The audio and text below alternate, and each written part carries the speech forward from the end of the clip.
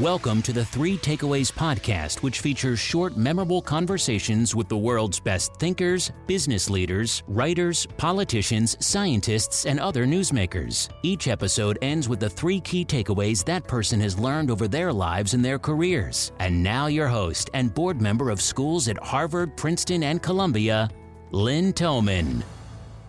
Hi, everybody. It's Lynn Thoman. Welcome to another episode. Today, I'm here with Barry Scheck, co-founder of the Innocence Project. Barry co-founded the Innocence Project to free and get out of prison the wrongfully convicted by using DNA and other evidence. To date, they have overturned hundreds of wrongful convictions of people that have spent decades in jail. They have also overturned convictions of dozens of people sentenced to death. Netflix's new docuseries, The Innocence Files, is based on Barry and the Innocence Project. Today, Barry's going to tell us the major reasons for wrongful convictions and what we can do to change the system so innocent people don't spend decades in jail for crimes they didn't commit. Welcome, Barry, and thank you for talking to us today. Thank you so much, Lynn. Great to be here. Barry, how did you come to start the Innocence Project?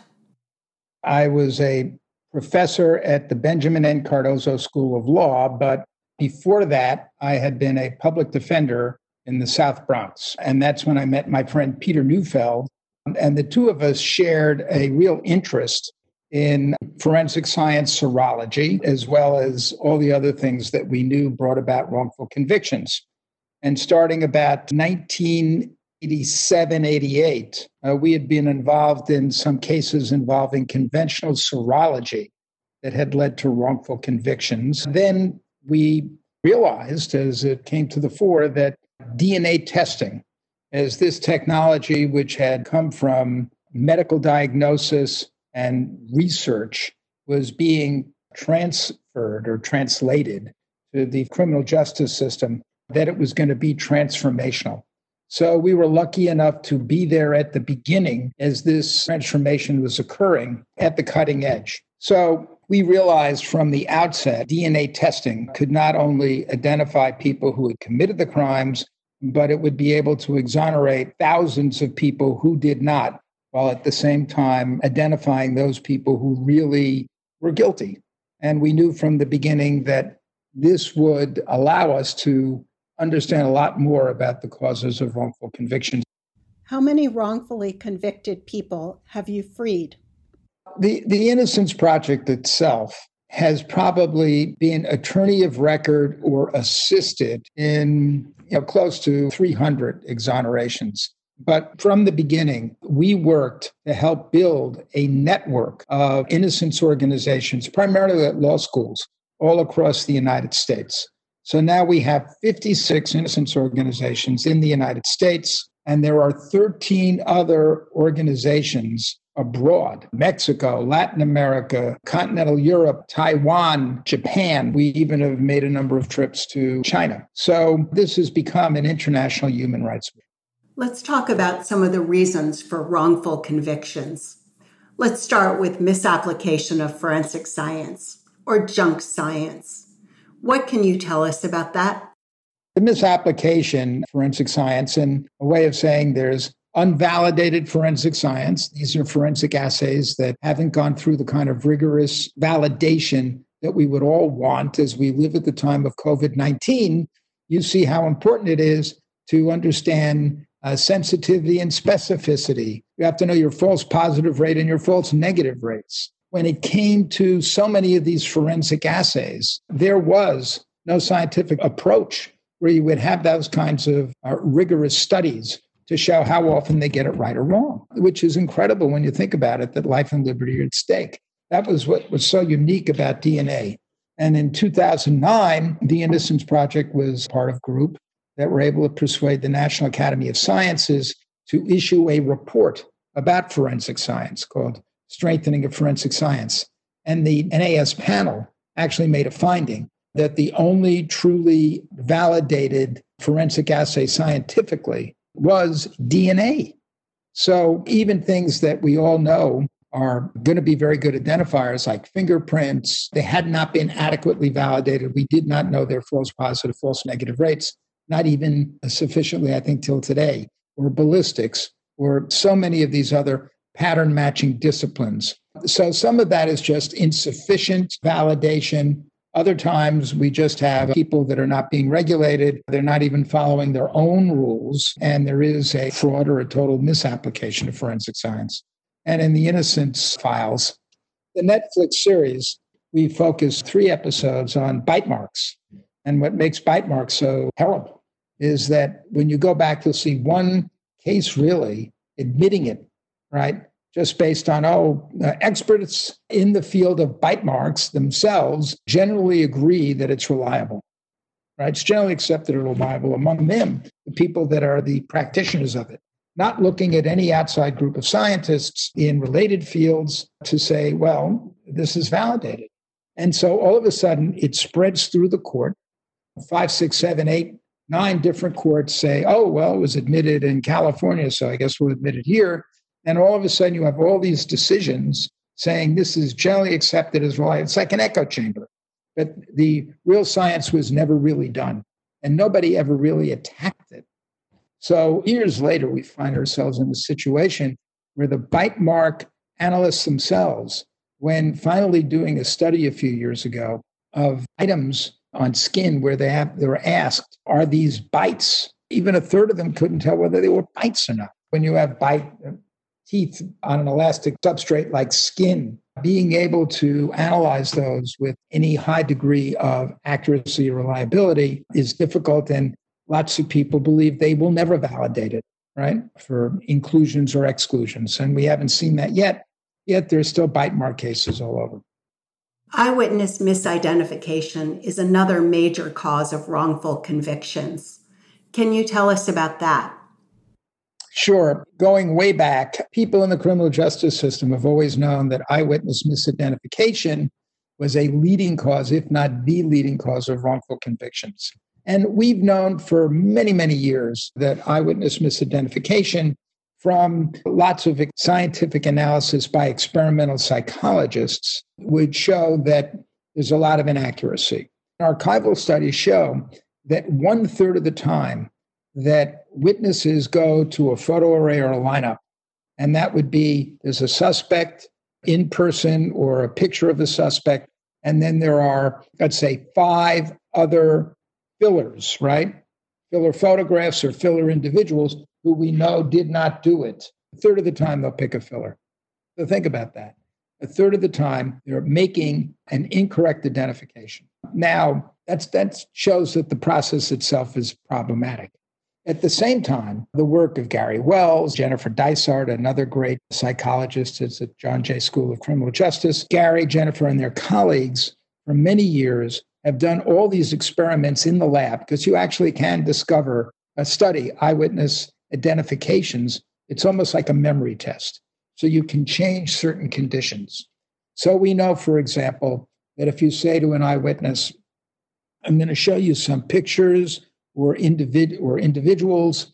If you do not see anyone you recognize, don't worry, the investigation will continue.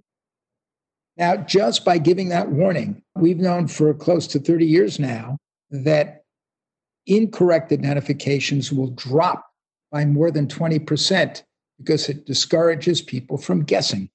Gary did amazing work in the whole area of confirming feedback.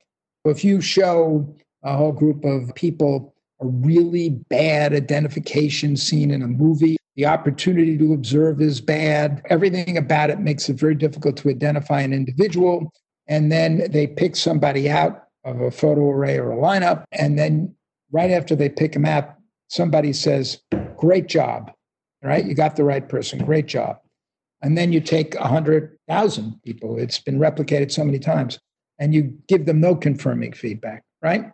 The people who's got the confirming feedback, you ask them, what were the lighting conditions? They go way up on good. What was your opportunity to observe? It goes way up. I mean, when Gary shows these graphs, right, I've heard gasps in the audience. And then, of course, how certain are you?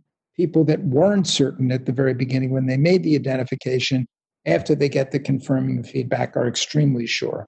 And juries have always responded, we know from studies, if the witness is very certain, right, they tend to think they're right. But we also know that certainty statements should be in the words of the witness, and they must be done at the time of the first identification procedure under pristine conditions. That is to say, with the proper warning, with good fillers so that the suspect doesn't stand out, with no confirming feedback, etc. So we know a lot about how to do that. We call them system variables. There's no really accounting for the external variables like the lighting conditions, distance, etc. But we can do a lot to minimize the number of wrongful identifications and have. And so the Innocence Project has been working with these experts for many, many years and have won a lot of decisions in courts and gone into the legislature and gotten laws passed to try to change the way that eyewitness identification procedures are done. We've been extremely successful with that. I can't say that every state has all these reforms in place, but many do. It's something like 36, 37 states. We've all seen those dramatic moments in movies and TV shows where the witness gets up on the stand and dramatically points to the defendant and says, "That's the person who did it." Barry, what do you think of those moments? That dramatic moment that everybody's familiar with when the witness says, "That's the person," that should not be allowed in court. That has, from a scientific point of view, that has no probative value whatsoever. The most important identification is the first one, where you get a certainty statement from the witness in their own words. If it's a sound or pristine identification procedure, that's the one. It's the first identification that is the most probative of whether this is an accurate or reliable identification. One of the first things that scientists taught us, although people don't believe it, is that memory doesn't get better with time. False confessions are another important reason for wrongful convictions. How important a factor are these? And why do people give false confessions? Why do people confess to crimes they did not commit? A quarter of the cases involve false confessions. First of all the interrogation procedures should be videotaped from the moment of Miranda warnings forward, so we can see exactly what happened. We can't have police officers suggesting things to people about what they thought happened, putting even aside issues of coercion, just the feeding of facts. One of our colleagues, Brandon Garrett, who's now at Duke Law School years ago, did an incredible article looking at, I think it might have been the first 100 exonerations dealing with false confessions. And these are people that DNA proved did not commit the crimes, yet they're confessing. And where did all those details come from? Because the facts that they were confessing to were false. Where did they come from? Obviously, they came from suggestions from the police officer. Could be just leading questions about what they believe to be true. And we now are focusing more and more, not just on the videotaping, but on the procedures of interrogation. Because one of the things that technically is allowed under American law, but not in other countries, and it should not be allowed in this country, and that is it's for interrogators to deliberately lie to a suspect about a fact. "Oh, we've got your fingerprints here." Or, "Oh, so-and-so has just rolled over and identified you." And lying about particularly facts, physical facts, greatly elevates the risk of getting false confessions. We really need legislation now to prohibit the deception in interrogations. And we need police departments across the country, and it's now beginning to happen, to look in the field of how people are interrogated. Another reason for wrongful convictions is incentivized informants or jailhouse snitches. How important a factor is that, and can you tell us about it? The use of jailhouse informants in particular, or others in a case who are being offered deals to testify against somebody, obviously runs the risk of a false confession because people will be trying to get benefits for themselves. But the system of jailhouse informants in particular has been really, really pernicious. There's a case right now, former police officer who fell on hard times and started getting convicted of crimes, and he was really a con man.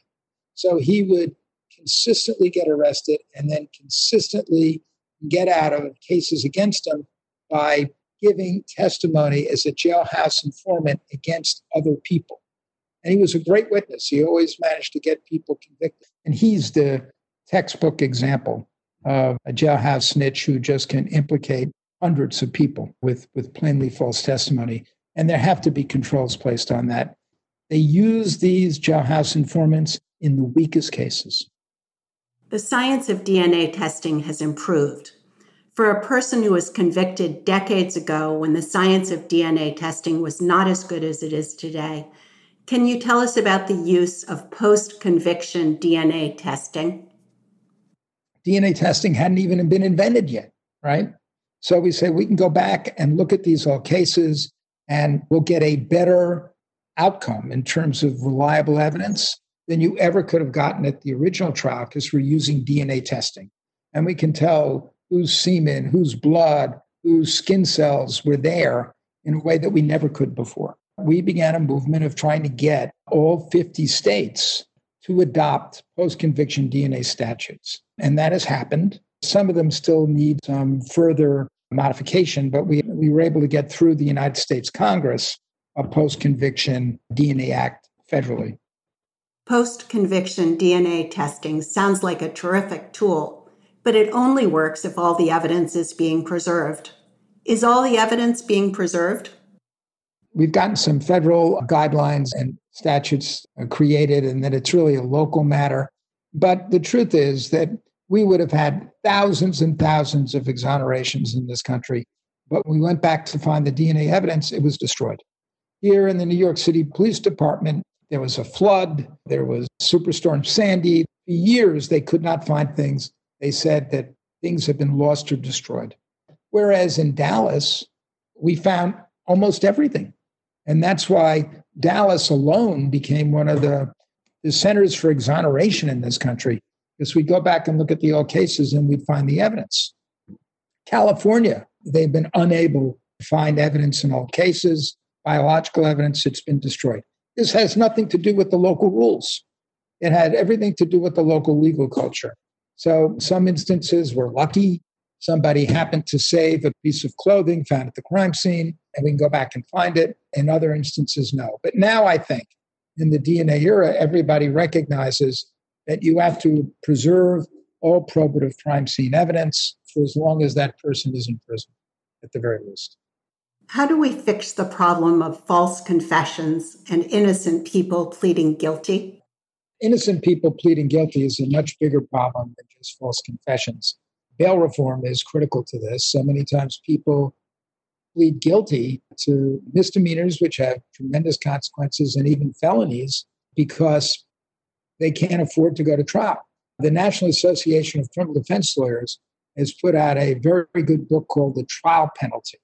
And this lays out how in federal court and courts all across the country, in an era of mandatory minimum sentences, which has led to the mass incarceration in this country, which is one of our major national problems, that with all these mandatory minimums, it is absolutely logical to plead guilty to a crime you did not commit, rather than risk going to jail for virtually the rest of your life. And so that penalty of going to trial to prove that you're innocent has to be eliminated in both our state and federal courts. Barry, you've talked about a number of problems with our criminal justice system that result in wrongful convictions, including junk science, problems with witness identification, false confessions, jailhouse snitches, the lack of preservation of evidence for post-conviction DNA testing, innocent people pleading guilty. Can you now talk about the impact, what you call the circle of pain? Every time we have one of these wrongful convictions, you don't just put the individual in prison, you put their family there. And it's a circle of pain for the person who was harmed in one of these cases when the wrong person went to jail. And it just causes so much pain and heartache for everyone involved in the case. The wrongful convictions are really calamities. Before I ask you for 3 key takeaways from our conversation today, is there anything else you'd like to talk about that you haven't already touched upon? Yes, and we've had a discussion of causes of wrongful convictions one after another. But when you watch the Netflix series, you will see that all these factors tend to arise in the same case.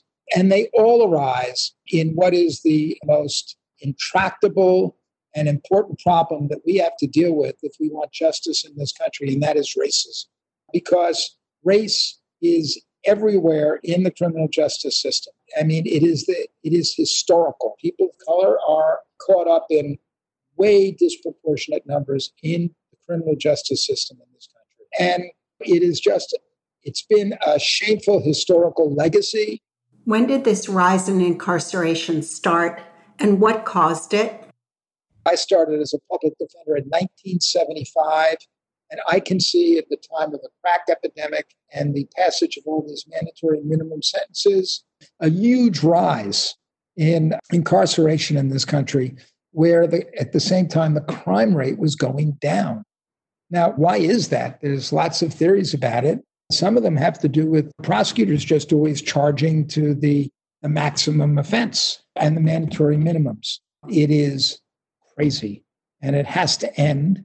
I think that we're making real progress on criminal justice reform. Hopefully, we'll get rid of more and more of these mandatory minimums, and we will be looking towards a policy of restorative justice, which really is victim-centered, or we focus on the person harmed and see how, but also the person that's being charged, and see if we can come up with solutions that do not necessarily involve incarceration, because it's not healthy for society.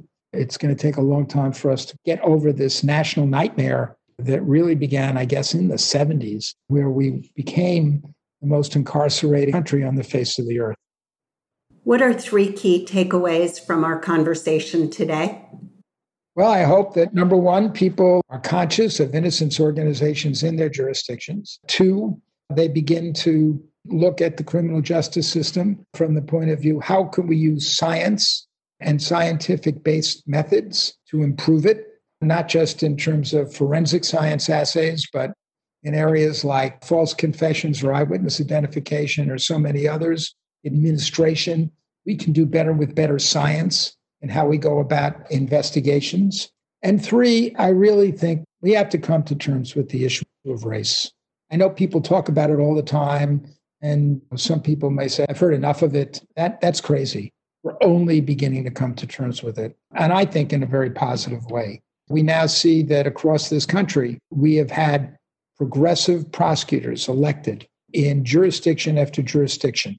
And we have something that we call conviction integrity units. And these are units within district attorney's office, which I believe are best run by defense lawyers, right? People who have defense background, where they review potential cases of miscarriages of justice, which would involve not just the innocent person being convicted, but also looking back at cases where people might have been excessively sentenced and deciding whether or not the office ought to come to the conclusion that person's been in long enough, and for the sake of the health of society, that person's family, that there ought to be a resentencing.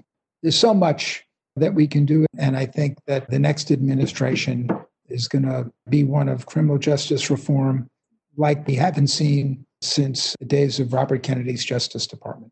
Thank you, Barry, for all that you do and for our conversation today. Thank you so much, Lynn. If you enjoyed today's episode, you can listen or subscribe for free on Apple Podcasts or wherever you listen. If you would like to receive information on upcoming episodes, be sure to sign up for our newsletter at 3takeaways.com or follow us on Twitter, Instagram, Facebook, and LinkedIn. Note that 3takeaways.com is with the number 3. 3 is not spelled out. For all social media and podcast links, go to 3takeaways.com.